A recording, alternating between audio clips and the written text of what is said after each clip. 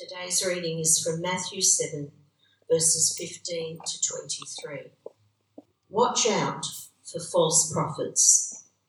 They come to you in sheep's clothing, but inwardly they are ferocious wolves. By their fruit you will recognize them.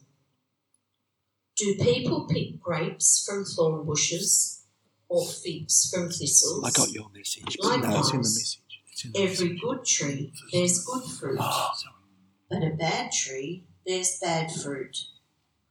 A good tree cannot bear bad fruit, and a bad tree cannot bear good fruit. Every tree that does not bear good fruit is cut down and thrown into the fire. Thus, by their fruit you will recognize them. Not everyone who says to me, Lord, Lord, will enter the kingdom of heaven, but only the one who does the will of my Father who is in heaven. Many will say to me on that day, Lord, Lord, did we not prophesy in your name, and in your name drive out demons, and in your name perform many miracles? Then I will tell them plainly, I never knew you. Away from me, you evildoers.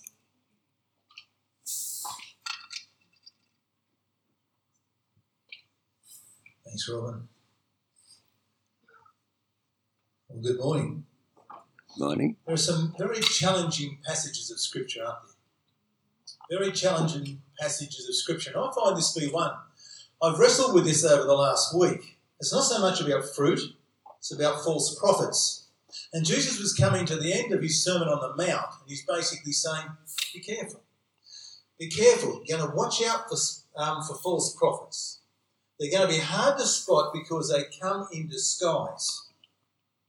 But you'll recognise them by their fruit. A good tree cannot produce bad fruit, and a bad tree cannot produce good fruit. So far, so good. We watch for the fruit. Now, I want us to ask a question. What would we say was the definition of good fruit? What would we hold up to be good fruit? Well, for me, I come back to the life of Jesus, and I look at the way Jesus walked amongst us, proclaiming salvation, healing the sick, raising the dead, performing many miracles, releasing those that were demon oppressed. And we can see in the life of Jesus a beautifully healthy tree, and out of that, wonderfully healthy fruit. And we have that same mission. Jesus gave us the same mission, to go in and to proclaim salvation, to proclaim the day of the Lord's favour, that his kingdom is here, to release the captives, to release those that were imprisoned. And that's why it's a wonderful thing for us to be praying for Kairos, as our team goes in and proclaims the fact that even though these fellows are imprisoned, they can be released. That's good fruit. When we see these men come into that, a testimony that you read out, John, it just warms your heart, doesn't it? To see God moving, to see that happening so powerfully in this day and age. Jesus left us with his prayer to pray that his will be done here on earth as it is in heaven. We pray that heaven will come to earth, and we see glimpses of that as we see miracles even in this day and age. As new life, and lives are transformed. We see that. That is good fruit. We can see that happening. We saw it in the life of Jesus. So let's move on now and come back to that passage of Scripture. Because the fruit that we saw in the life of Jesus, with miracles being performed and people being released of their demon possession, is here in the later part of this passage that was read, deemed to be fruit that is not acceptable and is not good. Not everyone who says to me, Lord, Lord, will enter the kingdom of heaven, but only the one who does the will of my Father who is in heaven. Many will say to me on that day, Lord, Lord, did we not prophesy in your name, and in your name drive out demons, and in your name perform many miracles? Then I will tell them plainly, I never knew you. Away from me, you evildoers. So when the same actions are done by Jesus, it's good fruit. And here, by these people the same fruit, releasing people, driving out demons, prophecy, is not acceptable. And then we go and have a look at Mark 9:38 to 41. The picture becomes a little bit more confusing. Because remember, the disciples came to Jesus, said, "Jesus, teacher." And John said, "We saw someone driving out demons in your name, and we told him to stop, because he was not one of us." "Do not stop him," Jesus said, "for no one who does a miracle in my name can in the next moment say anything bad about me. For whoever is not against us is for us. Truly I tell you, anyone who gives you a cup of water in my name because you belong to the Messiah will certainly not lose their reward." The whole thing clear to you? Why don't someone pray we can all go home? The old Castrol ad said, "Oils ain't oils." Well, maybe fruit ain't fruit either. Let's dig down deeper. With those apparent contradictions, at least in my mind, maybe it's just me, let's unpack what Jesus is really saying here. The first thing is that there will be false prophets. Jesus said that so clearly. We read about it in all Scripture. "For such people are false prophets, deceitful workers, masquerading as apostles of Christ." And no wonder, for Satan himself masquerades as an angel of light. It is not surprising then if his servants also masquerade as servants of righteousness. Their end will be what their actions deserve. If we go into Peter, the whole of the second Peter chapter 2 is all about false prophets, about deceivers. And Peter wrote, "But there are also false prophets among the people, just as there will be false teachers among you. They will secretly introduce destructive heresies, even denying the sovereign Lord who brought them in, bringing swift destruction on themselves." We can expect false prophets. And churches are an easy target for false prophets. Why? Because we're places of acceptance. We're places that recognise that we are to welcome people in, people who are different. And we also recognise that God has given to each person who puts their trust in him gifts to be used for our benefit. And so we open ourselves up for people to come amongst us and to use their gifts, and it opens a way for false teachers to come in. There are three types of false teachers. The Bible tells us there are heretics. They are those who openly teach heresy, obviously things that are opposed to the Word of God. There are apostates, those who once believed and have now wandered away and are seeking others to come away from the truth of God's Word. And then there are the false teachers. We would call them deceivers or false shepherds. And this is the mob that Jesus is really teaching about in this passage. They're very hard to spot, he says. They're like wolves in sheep clothing. So the heretics and the apostates are easy to spot. If I got up here today and I said that Jesus wasn't the way to salvation, if I said that Jesus wasn't God, I'm hoping someone would hop up out of their seat and come and say, "Listen, you better sit down now. This is not what the Scriptures say." The words of a heretic are very open to be recognised by all. But when it comes to wolves in sheep's clothing, it's a lot harder. Why? Because the wolves exploit our sincere desire for a greater understanding and connection. Wolves will come amongst us and exploit that desire. We are called to have a deeper desire to grow in Christ. That's what our journey with Jesus is. It's not a once-only experience with God. It's a continual experience with God. Our son Daniel went over to the UK to live for 2 years, and when he was over there, he went to Holy Trinity Brompton, HTB, great church. And he was only just in the church. He started the Alpha, did his Alpha course, which is a great encouragement to him. Then he got into a small group, and then he linked up with a fellow called Sam. And Sam was another fellow that was new to HTB. He'd gone to the Alpha course, and he started in a small group. And Sam and Daniel used to go and kick a football around in Hyde Park at different times. And one day, Sam said to Daniel, "Hey, Daniel, you're interested in getting into another Bible study, not to leave the one that you're in, but to get into another Bible study and seek to understand more about the truth of God's word, really to go deeper. He said, I've been talking to a fella called Justin, and he's got some information about this. So Daniel went off, and he and Sam met down at a place called Canary Wharf, and they talked about this. And Justin spoke glowingly about his relationship with God, the way God had led him from South Africa to come to England, and the passion that God had given him to see people grow in their faith. And part of that was to establish these Bible study groups. And so Daniel thought about it, and he walked away from this meeting he'd had with Sam and Justin, and he went back and he said, look, I'll think about it. The next Sunday, Nicky Gumbel, the lead pastor of HTB, who doesn't often preach, now that's handed on to different people, he visited each of the campuses, and he got up and he said, I want to warn people here about a sect that is infiltrating HTB campuses and other evangelical churches in London. It's a sect called Parachristo. And he said it's part of a cult called Shingionshi. And we'll see Shingionshi, we've got a picture of Mr. Shingionshi here. His name is Man He Lee. But anyway, Nicky Gumbel warned about this, and he said the front man here in London is a fellow called Justin.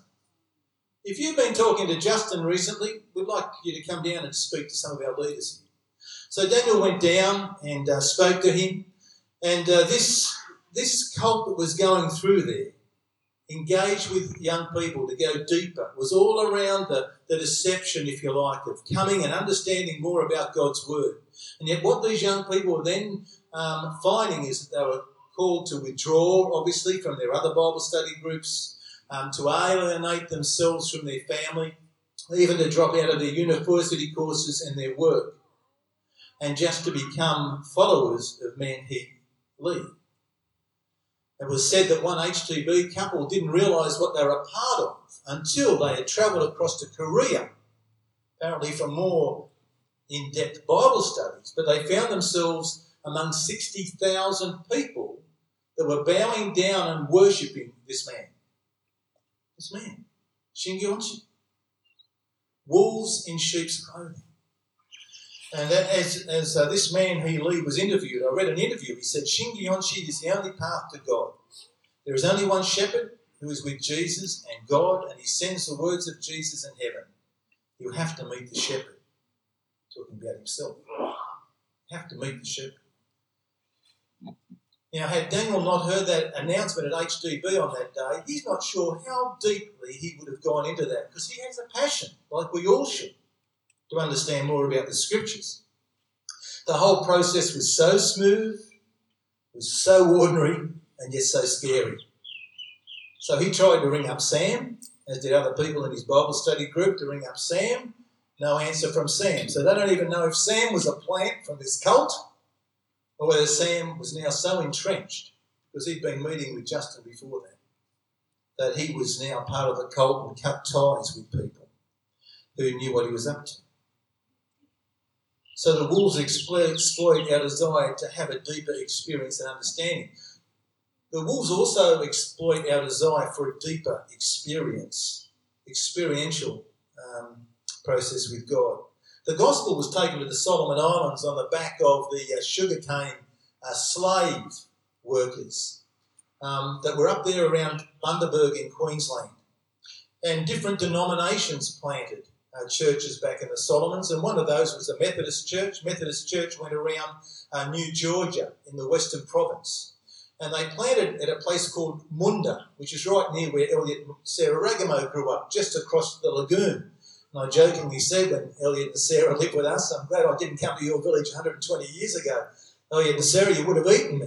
They were villages of headhunters. And Sarah told me that she wasn't born then, but she didn't say that I wasn't born 120 years ago. So I don't know what that quite meant. But anyway, this is their village. And so the Methodists went in there and they started with coconut plantations for financial support. They ran a hospital, the schools, the usual things that missions are engaged with. And then they started to find these young Indigenous Solomon Islanders wanted to know more about the scriptures. They had a passion to preach. And they had some very capable young men. And one of those was a bloke called Silas Etto. And Silas Etto had a deep passion for God, and he started to have dreams and revelations, visions about God and from God. And in 1957, after an angel appeared to him, he was instructed to go and to build a complete new village, a village to be called Paradise. And so he took off and he built this village, and everyone came with him. It was completed in 1960, and it was a unique village. It was said that when it was completed, it had the largest leaf house structure in the whole of the Solomon Islands. It was an amazing construction. As all the indigenous Solomon Islanders got there, and they built not only their houses but their church. And in Paradise, they planted cocoa, rice, and cash crops. That was for their, and they all farmed this communally. And there were miracles reported at that time. A lot of visions and a lot of miracles. It was said that that whole village was illness-free for over 2 years. And then there was growing tension between the Methodist Church, as you can understand, and Silas Edo and his group, with all these visions happening, and the mainline Methodist Church. And anyway, in the end, Silas broke away. And he formed in 1964 what was the Christian Fellowship Church, CFC, which still operates today. Actually, today it's the fifth largest faith gathering in the Solomons. 30,000 people in 50 different villages. But as they started to have these visions and things, some of the people had a vision of Silas Eto, his spirit being with God's spirit in the heavenlies. And from that time on, they called him the Holy Mama. And we've got a picture of Silas, or the Holy Mama. And from that time, any time they prayed, the people would pray in the name of the Father and the Son and the Holy Spirit and the Holy Mama. He was adopted as the fourth member of the Godhead. And today some would say that there are 5 members of the Godhead in the Christian Fellowship Church. That's their belief. His Son, called the Divine Authority, took his place. Now, both the Holy Mama and the Divine Authority, spiritual authority died in 2014. And this is what happens when people go for this deeper experience of God. Signs and wonders are wonderful. I believe that God moves in that way today. And I believe that all the gifts of the Spirit are available today as they were back in the days of the apostles. But what then happens is we've got to be careful we don't get down a path where we start to elevate a man instead of recognising there is one God, Father, Son, Holy Spirit. I've actually spoken to the Holy Mama's other son, not the spiritual authority, but his other son, who was Deputy Prime Minister of the Solomons at one stage. He's had meals at our place, Joe Dudley Tausinger, and he knew how far that denomination had gone away from the truth of God's word. But he also described his father as the most spiritual man he'd ever seen. He was a man that seemed to float. You know, he had this spiritual presence about him. There was something special about this Silas Eto and his way that he could speak to God and relate with people. But it's overstepped the mark. Way overstepped the mark. To be viewed as another member of the Godhead. And that's the problem when wolves get in. So how can I recognise and protect myself? It's all great to see these pictures. We know these things are going on all around the world. But how can we protect ourselves from false prophets? Well, firstly, know what you believe. I mean, that sounds like an obvious statement, doesn't it? Know what you believe. But when you see the results of this survey by George Barner in the United States, you'll see how much we need to improve our knowledge of what we believe. Can you believe that? 48%, these are Christians, self-professed Christians in the United States. 48% could not name the 4 Gospels. 52% could not identify more than 2 or 3 of Jesus' disciples. 60% of American Christians couldn't name 5 of the 10 Commandments. When asking graduating high school born-again Christians, over 50% thought Sodom and Gomorrah were husband and wife. 61% thought the Sermon on the Mount was preached by Billy Graham, and 71% think that God helps those who help themselves, the Bible does.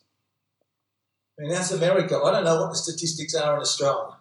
Okay? I would hope they're not that bad, but the reality is I don't think we know our Bible as well as we should. And so when a false prophet comes amongst us, do we really know what we believe? I can recommend two great books, Basic Christianity by John Stott, and also Know What You Believe by Paul Little. If you're wanting to make sure that you're armed when someone comes with different information, they're two great books. Then we need to compare Scripture with Scripture. Not just to know what we believe there, but then come back to the Scriptures. William Miller had his roots in the Baptist movement, also in the Seventh-day Adventists and the JWs in the mid-1800s. He moved around a little bit. And he predicted that Christ would return. He first predicted that Christ would return in 1842, and then he revised his date to 1843 when that didn't happen. Then another date in 1844, and that still didn't happen. So the last date, the final date in 1844, second one, which is in October the 2nd. And you would have thought that all his followers would have got sick of it by then, but he had 3,500 people that gathered with him at the Boston Advent Temple, and they were all ready. And they all got themselves dressed in their beautiful white ascension robes. It said that some had even dug open fresh graves, but I think that has been refuted as a bit of a furphy, an old wives' tale. But anyway, they were certainly in their white ascension robes, waiting for Jesus to come again. Now, I believe Jesus is coming again. Don't get me wrong. Jesus is coming again. I look forward to that day. But the Scriptures say no one knows the day or the hour when the Son of Man is going to come. And so for people to get carried away when someone comes and says this is what's going to happen, we've got to come back to the Scriptures. That's why we need to read our Bibles and engage in our Bible study groups. My mum's 94 and she loves still to study the Bible. At the start of the year, the JWs came and knocked on her door. And two lovely ladies. So Mum didn't want to turn them away, so she invited them in, had a cup of tea.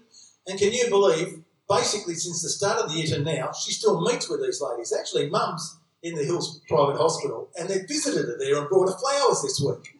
They got a great relationship, but they're like three lovers, if you like. And I use, they're not lovers, but they're like three good friends that break off the relationship every now and again when they get totally frustrated that the other party is not going to understand where they're coming from or accept their way of thinking. But Mum keeps going, she says, they must understand that Jesus is God. They can't accept that. And the Holy Spirit, they say the Holy Spirit's just a force. They don't understand the thrill of having a comforter and an advocate and a friend that lives within me and walks with me. I can't stop meeting with them. And so anyway, the other ladies obviously don't mind it because that's part of their good deeds. It's part of the way they're going to be accepted by God. And so will you join with me in praying that those meetings that Mum has, eyes will be opened to see the truth of God's word.